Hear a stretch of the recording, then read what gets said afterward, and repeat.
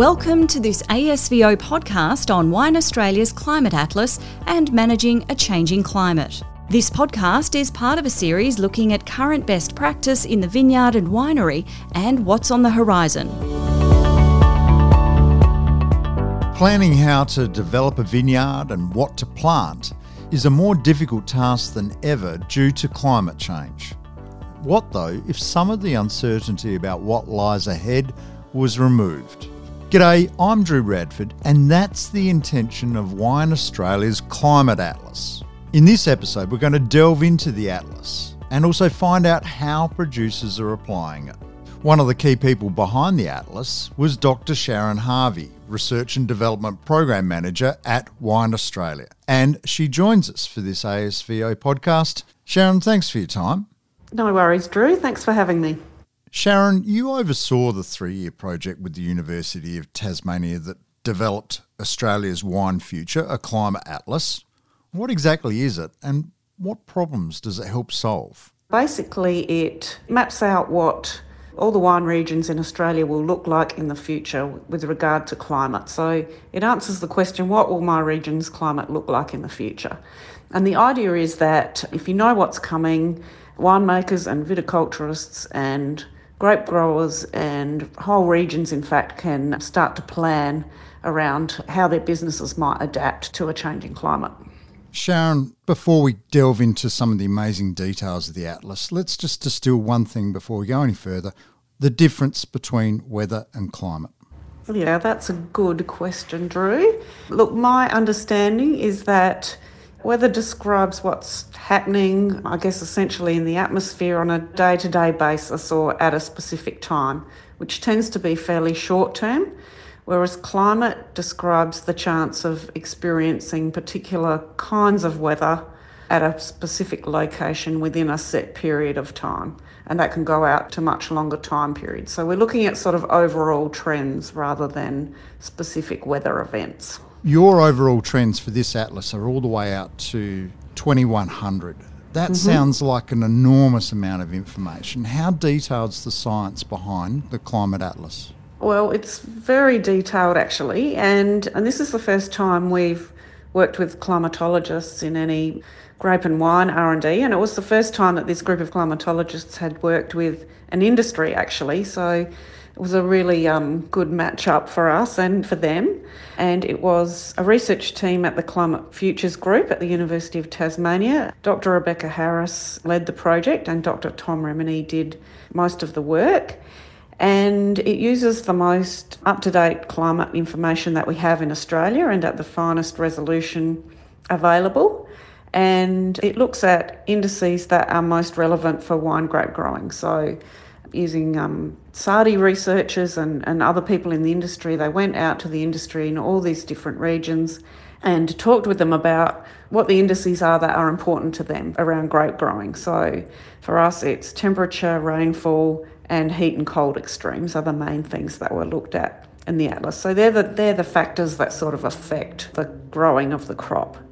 And then the climatologists used a combination of 6 different global climate models in combination to predict what might happen into the future. And they used the high emissions scenario that unfortunately we're currently tracking. Sharon, it's a phenomenal amount of data to pull together. When someone looks at the Atlas, what do they see? It does look a bit like a traditional atlas. So all that data is distilled down for each region. It's all set out in graphical form so that you can interpret it fairly easily. Having said that, it's not necessarily self-explanatory, so I recommend having a look at the introduction, and there's quite an extensive, easy-to-read introduction which tells you how to interpret a lot of the information.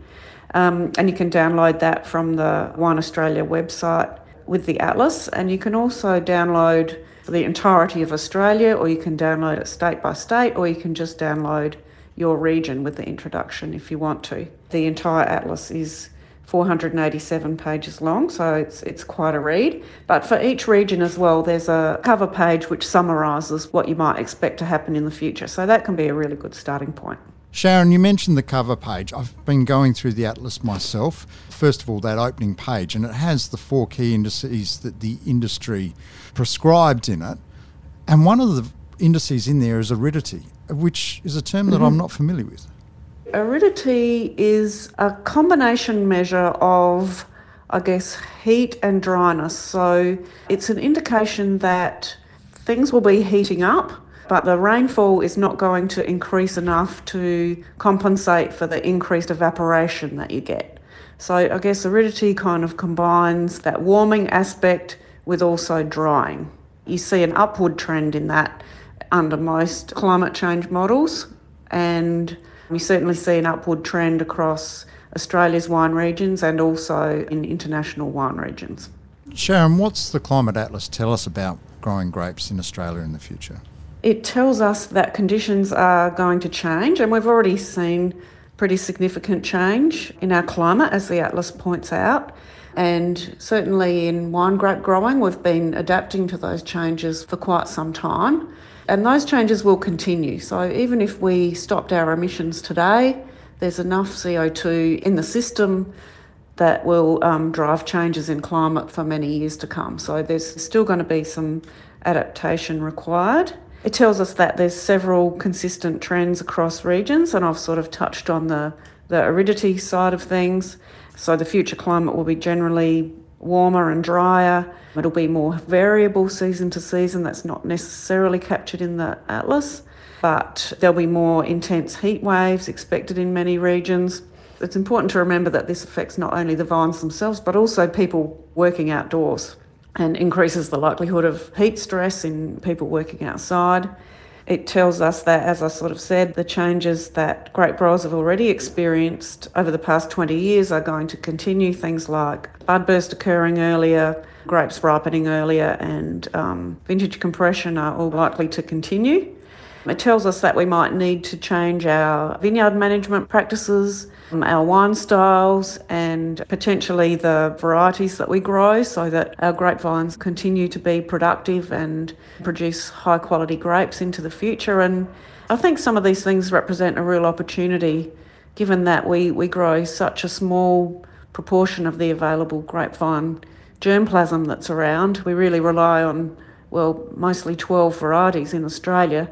There really is a lot of scope to adapt by growing different varieties.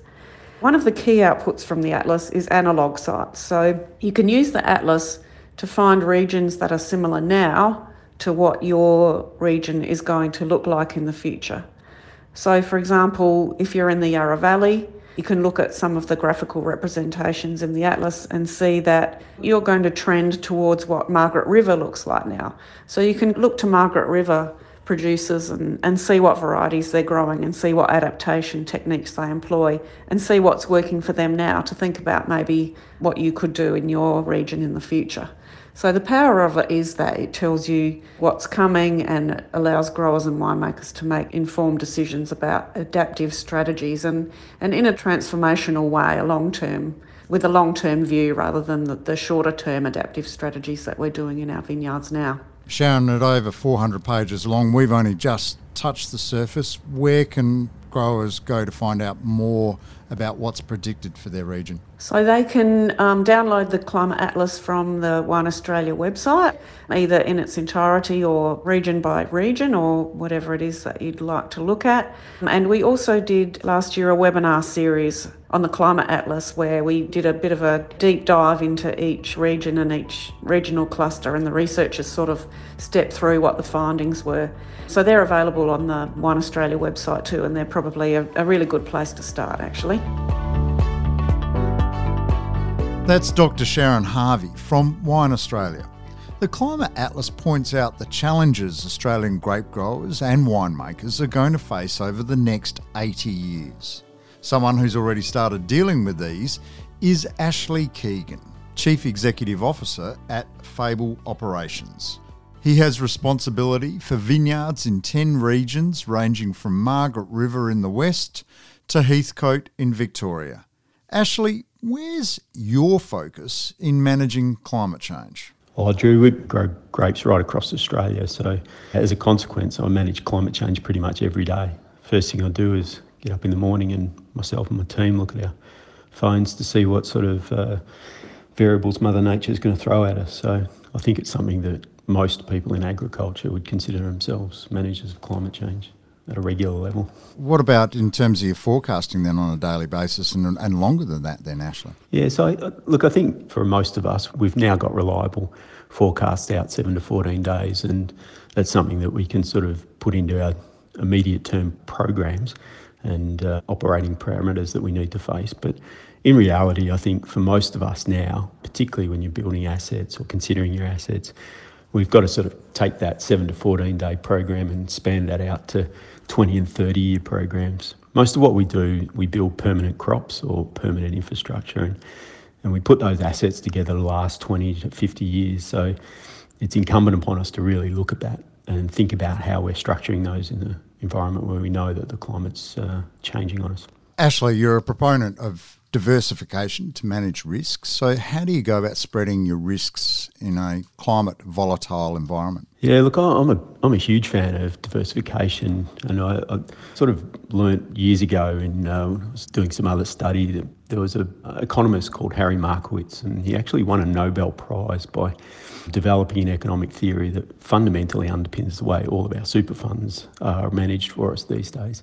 And what he did was establish a set of processes that for a given risk, you create a higher return, or for a given return, you can reduce a lower risk. And he coined the phrase that the only free lunch in investing is diversification, and by spreading your portfolio around. And really, I see that as no different to what I do at a day-to-day level. I'm a big fan of not putting all my eggs in one basket, whether that be at an individual vineyard level, thinking about variety mixes, customer mixes, row orientation, the way we set up the vines, the pruning techniques, the watering regimes we use.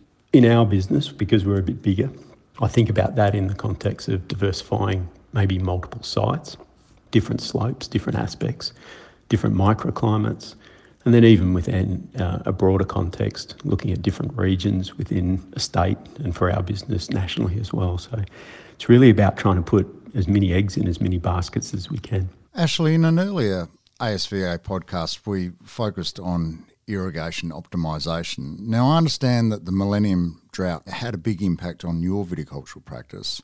As we're promised a warmer and drier future, how are you thinking about water supply? Yeah, look, it might sound crazy, Drew, but one of the best things that ever happened to me was the Millennial Drought. We've got large holdings exposed in Langhorne Creek, and it was at the real pointy end of the stick of the Millennial Drought.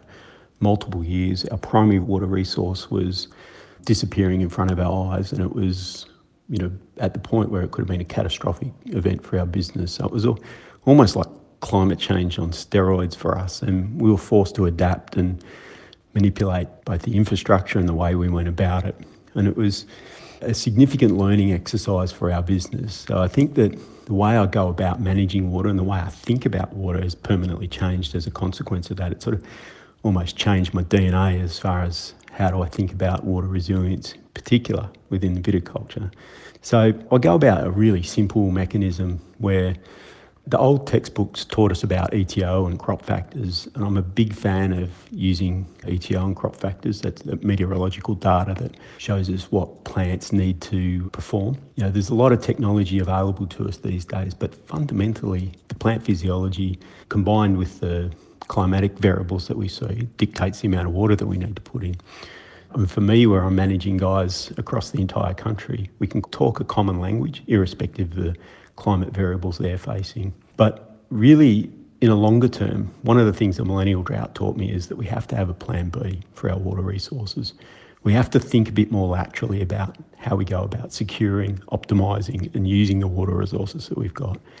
So I think a lot about different water sources now, and it used to be just whatever came out of the tap or the river or the dam. But now I look at things like brackish water resources, think about combining that with potentially reverse osmosis. I think about managed aquifer storage, where we can take what is traditionally an ephemeral water supply in Australia with droughts and flooding rains and maybe store some of that in the aquifer for the drier times. I think about how we shandy and treat water along the lines of how Israel do it. So basically, water's not a wastewater until it's been used 3 times in Israel. And I think in Australia, we need to start thinking a bit more laterally about that as well. Ashley, how are you using the Climate Atlas to inform your viticultural practice and engineering resilience in the process? I think, Drew, one of the things that I really love about our industry, and I've always enjoyed, is the fact that we're very open to talk to our colleagues, and all you have to do is pick the phone up and ask. And I think one of the things that Climate Atlas does for us is it gives us a bit of a sneak peek into the next warmer zone than our own. And so the opportunity for us to sort of pick up the phone or jump in the car and go and have a look at another region that's operating potentially with a higher growing degree day or a slightly warmer, drier climate. And then we get to chew the fat and think about our own situation and strategy. So I think it's really important, and the Climate Atlas allows us to do that sort of modelling in our own heads or a bit more formally as to how do I want to think about engineering resilience in my asset as I move forward.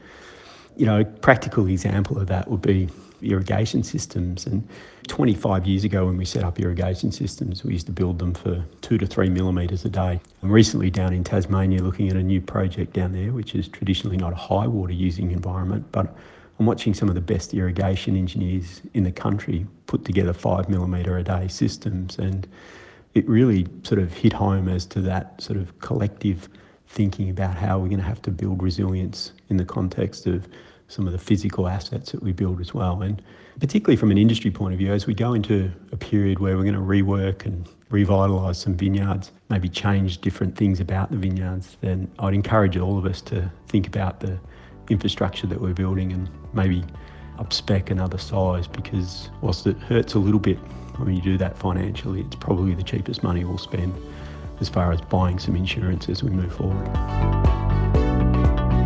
Ashley Keegan talked about the importance of diversification and engineering resilience to manage climate change.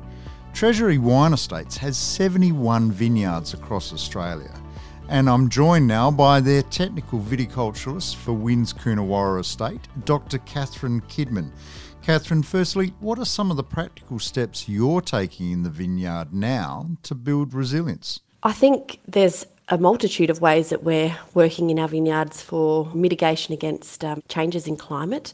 I think we all recognise that we're going into a climate of higher variability, and to this end I think we need to be ready for whatever Mother Nature throws at us. So be that canopy manipulation, so responding to, say for example, if we're at the moment we're on a La Nina alert, so making sure that we have canopies that are ready to withstand potentially more rainfall events. So to that end, leaf plucking, ensuring that we have plenty of wind movement throughout the canopy, but also exposing our vines to more light. If it does become a cooler condition or a wetter sort of vintage, we're still able to ripen our fruit and get the fruit flavours that we're hoping for from the vintage. So there's a number of different ways. We're also obviously look at a multi-pronged approach, so we look from the ground up. So how we're looking at our soil moisture monitoring, for example, cover crop species that we're growing, and also just how we're treating our grapevines throughout the year. So making sure that they are receiving just the right amount of irrigation if we do need to put some supplementary irrigation on, but making sure that it's only done at the right time so that we're not unduly adding to our vegetative growth and we're just keeping those vines in a finite level of stress.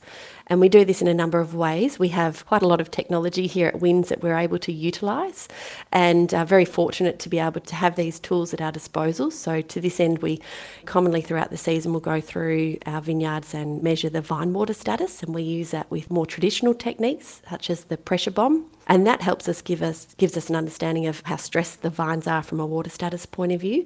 And we marry that up with our environmental conditions. So what's happening from a forecast point of view, what's happened in the past from rainfall, but also what's on the horizon. And we also have some new technology that we've been trialling for a number of years here at Wynn's, known as thermographic towers or thermographic indices. And that really is quite an exciting piece of technology. It sits permanently within the vineyard and it's logging on a 24-hour basis, I guess, the heat stress or the heat map of the vineyard. And when we marry all these technologies together, it helps us to really understand the current climatic conditions that we're growing our grapes in now, but it also helps us with our data curation over time as well. So we can start to learn, if we've had conditions like these in the past, how did we manage to get the best outcome? So I think to that end, there's a lot going on in our vineyards to make sure that we can produce the best quality fruit for our wine styles here at Wynns.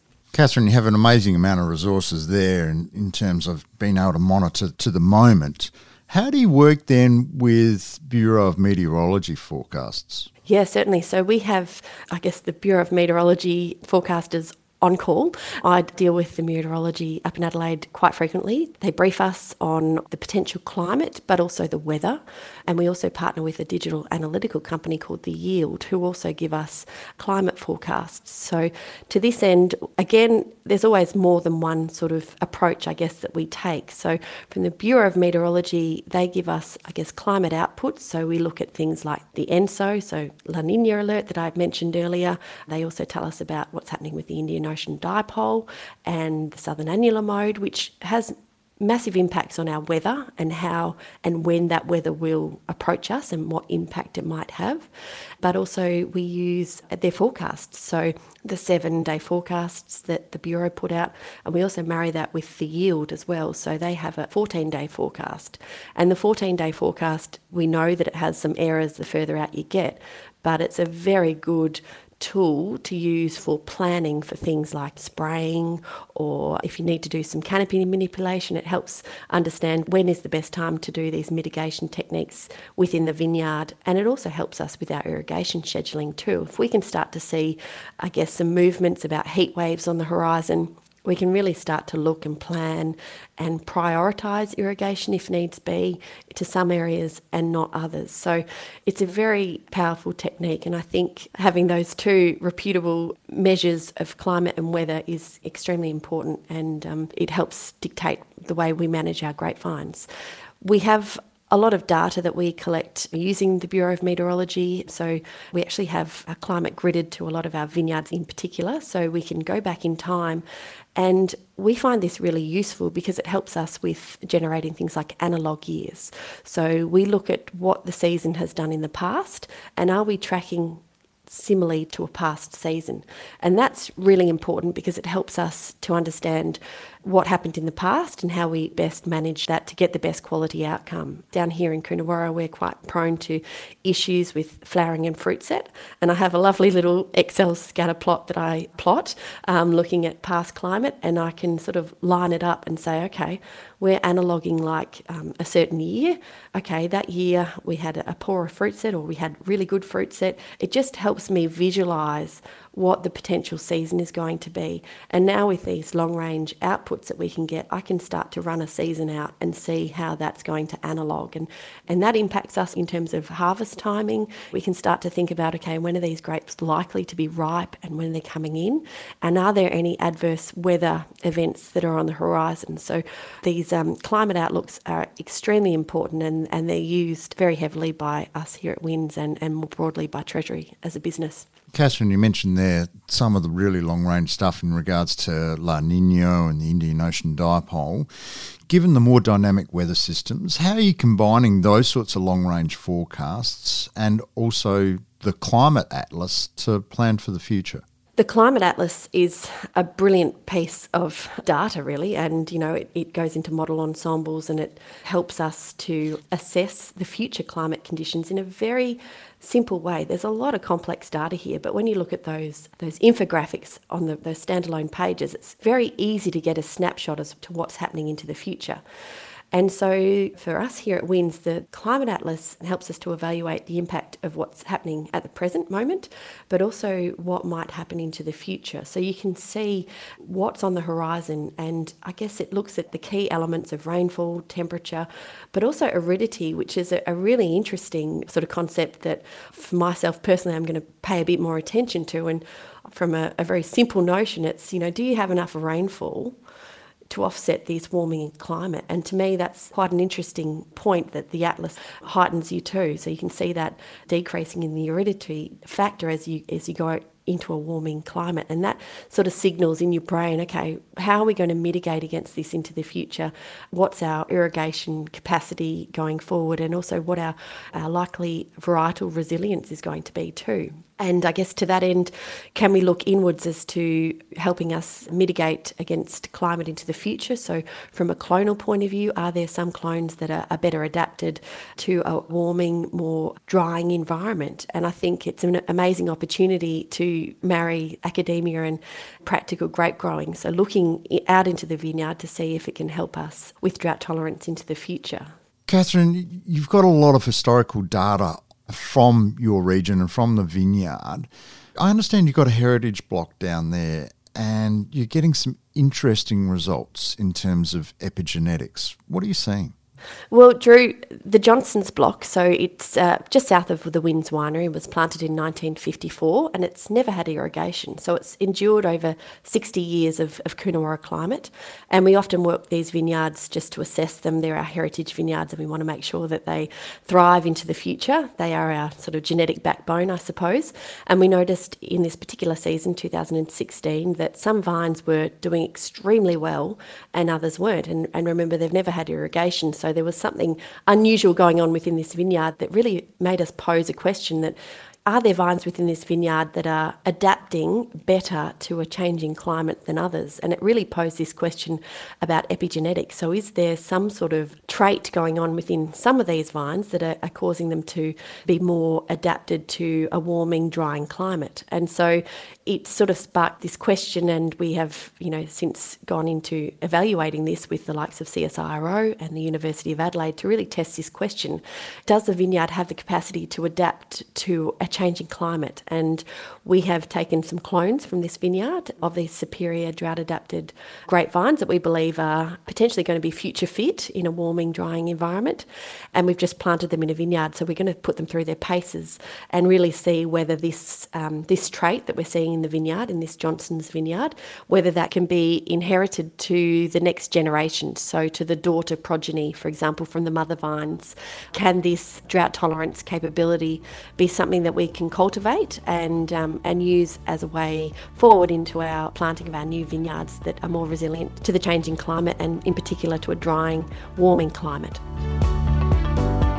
Technical viticulturist for Wynns Coonawarra Estate, Dr. Catherine Kidman, you've got a lot of amazing technology on the go there. You're treating this as a challenge that you can deal with, and thank you so much for sharing your insights with us for this ASVO podcast. Thanks, Drew. It's been my absolute pleasure talking to you. Thank you. This ASVO podcast is part of a series funded by Wine Australia. ASVO's mission is to advance technical knowledge and promote excellence. For more information, visit asvo.com.au.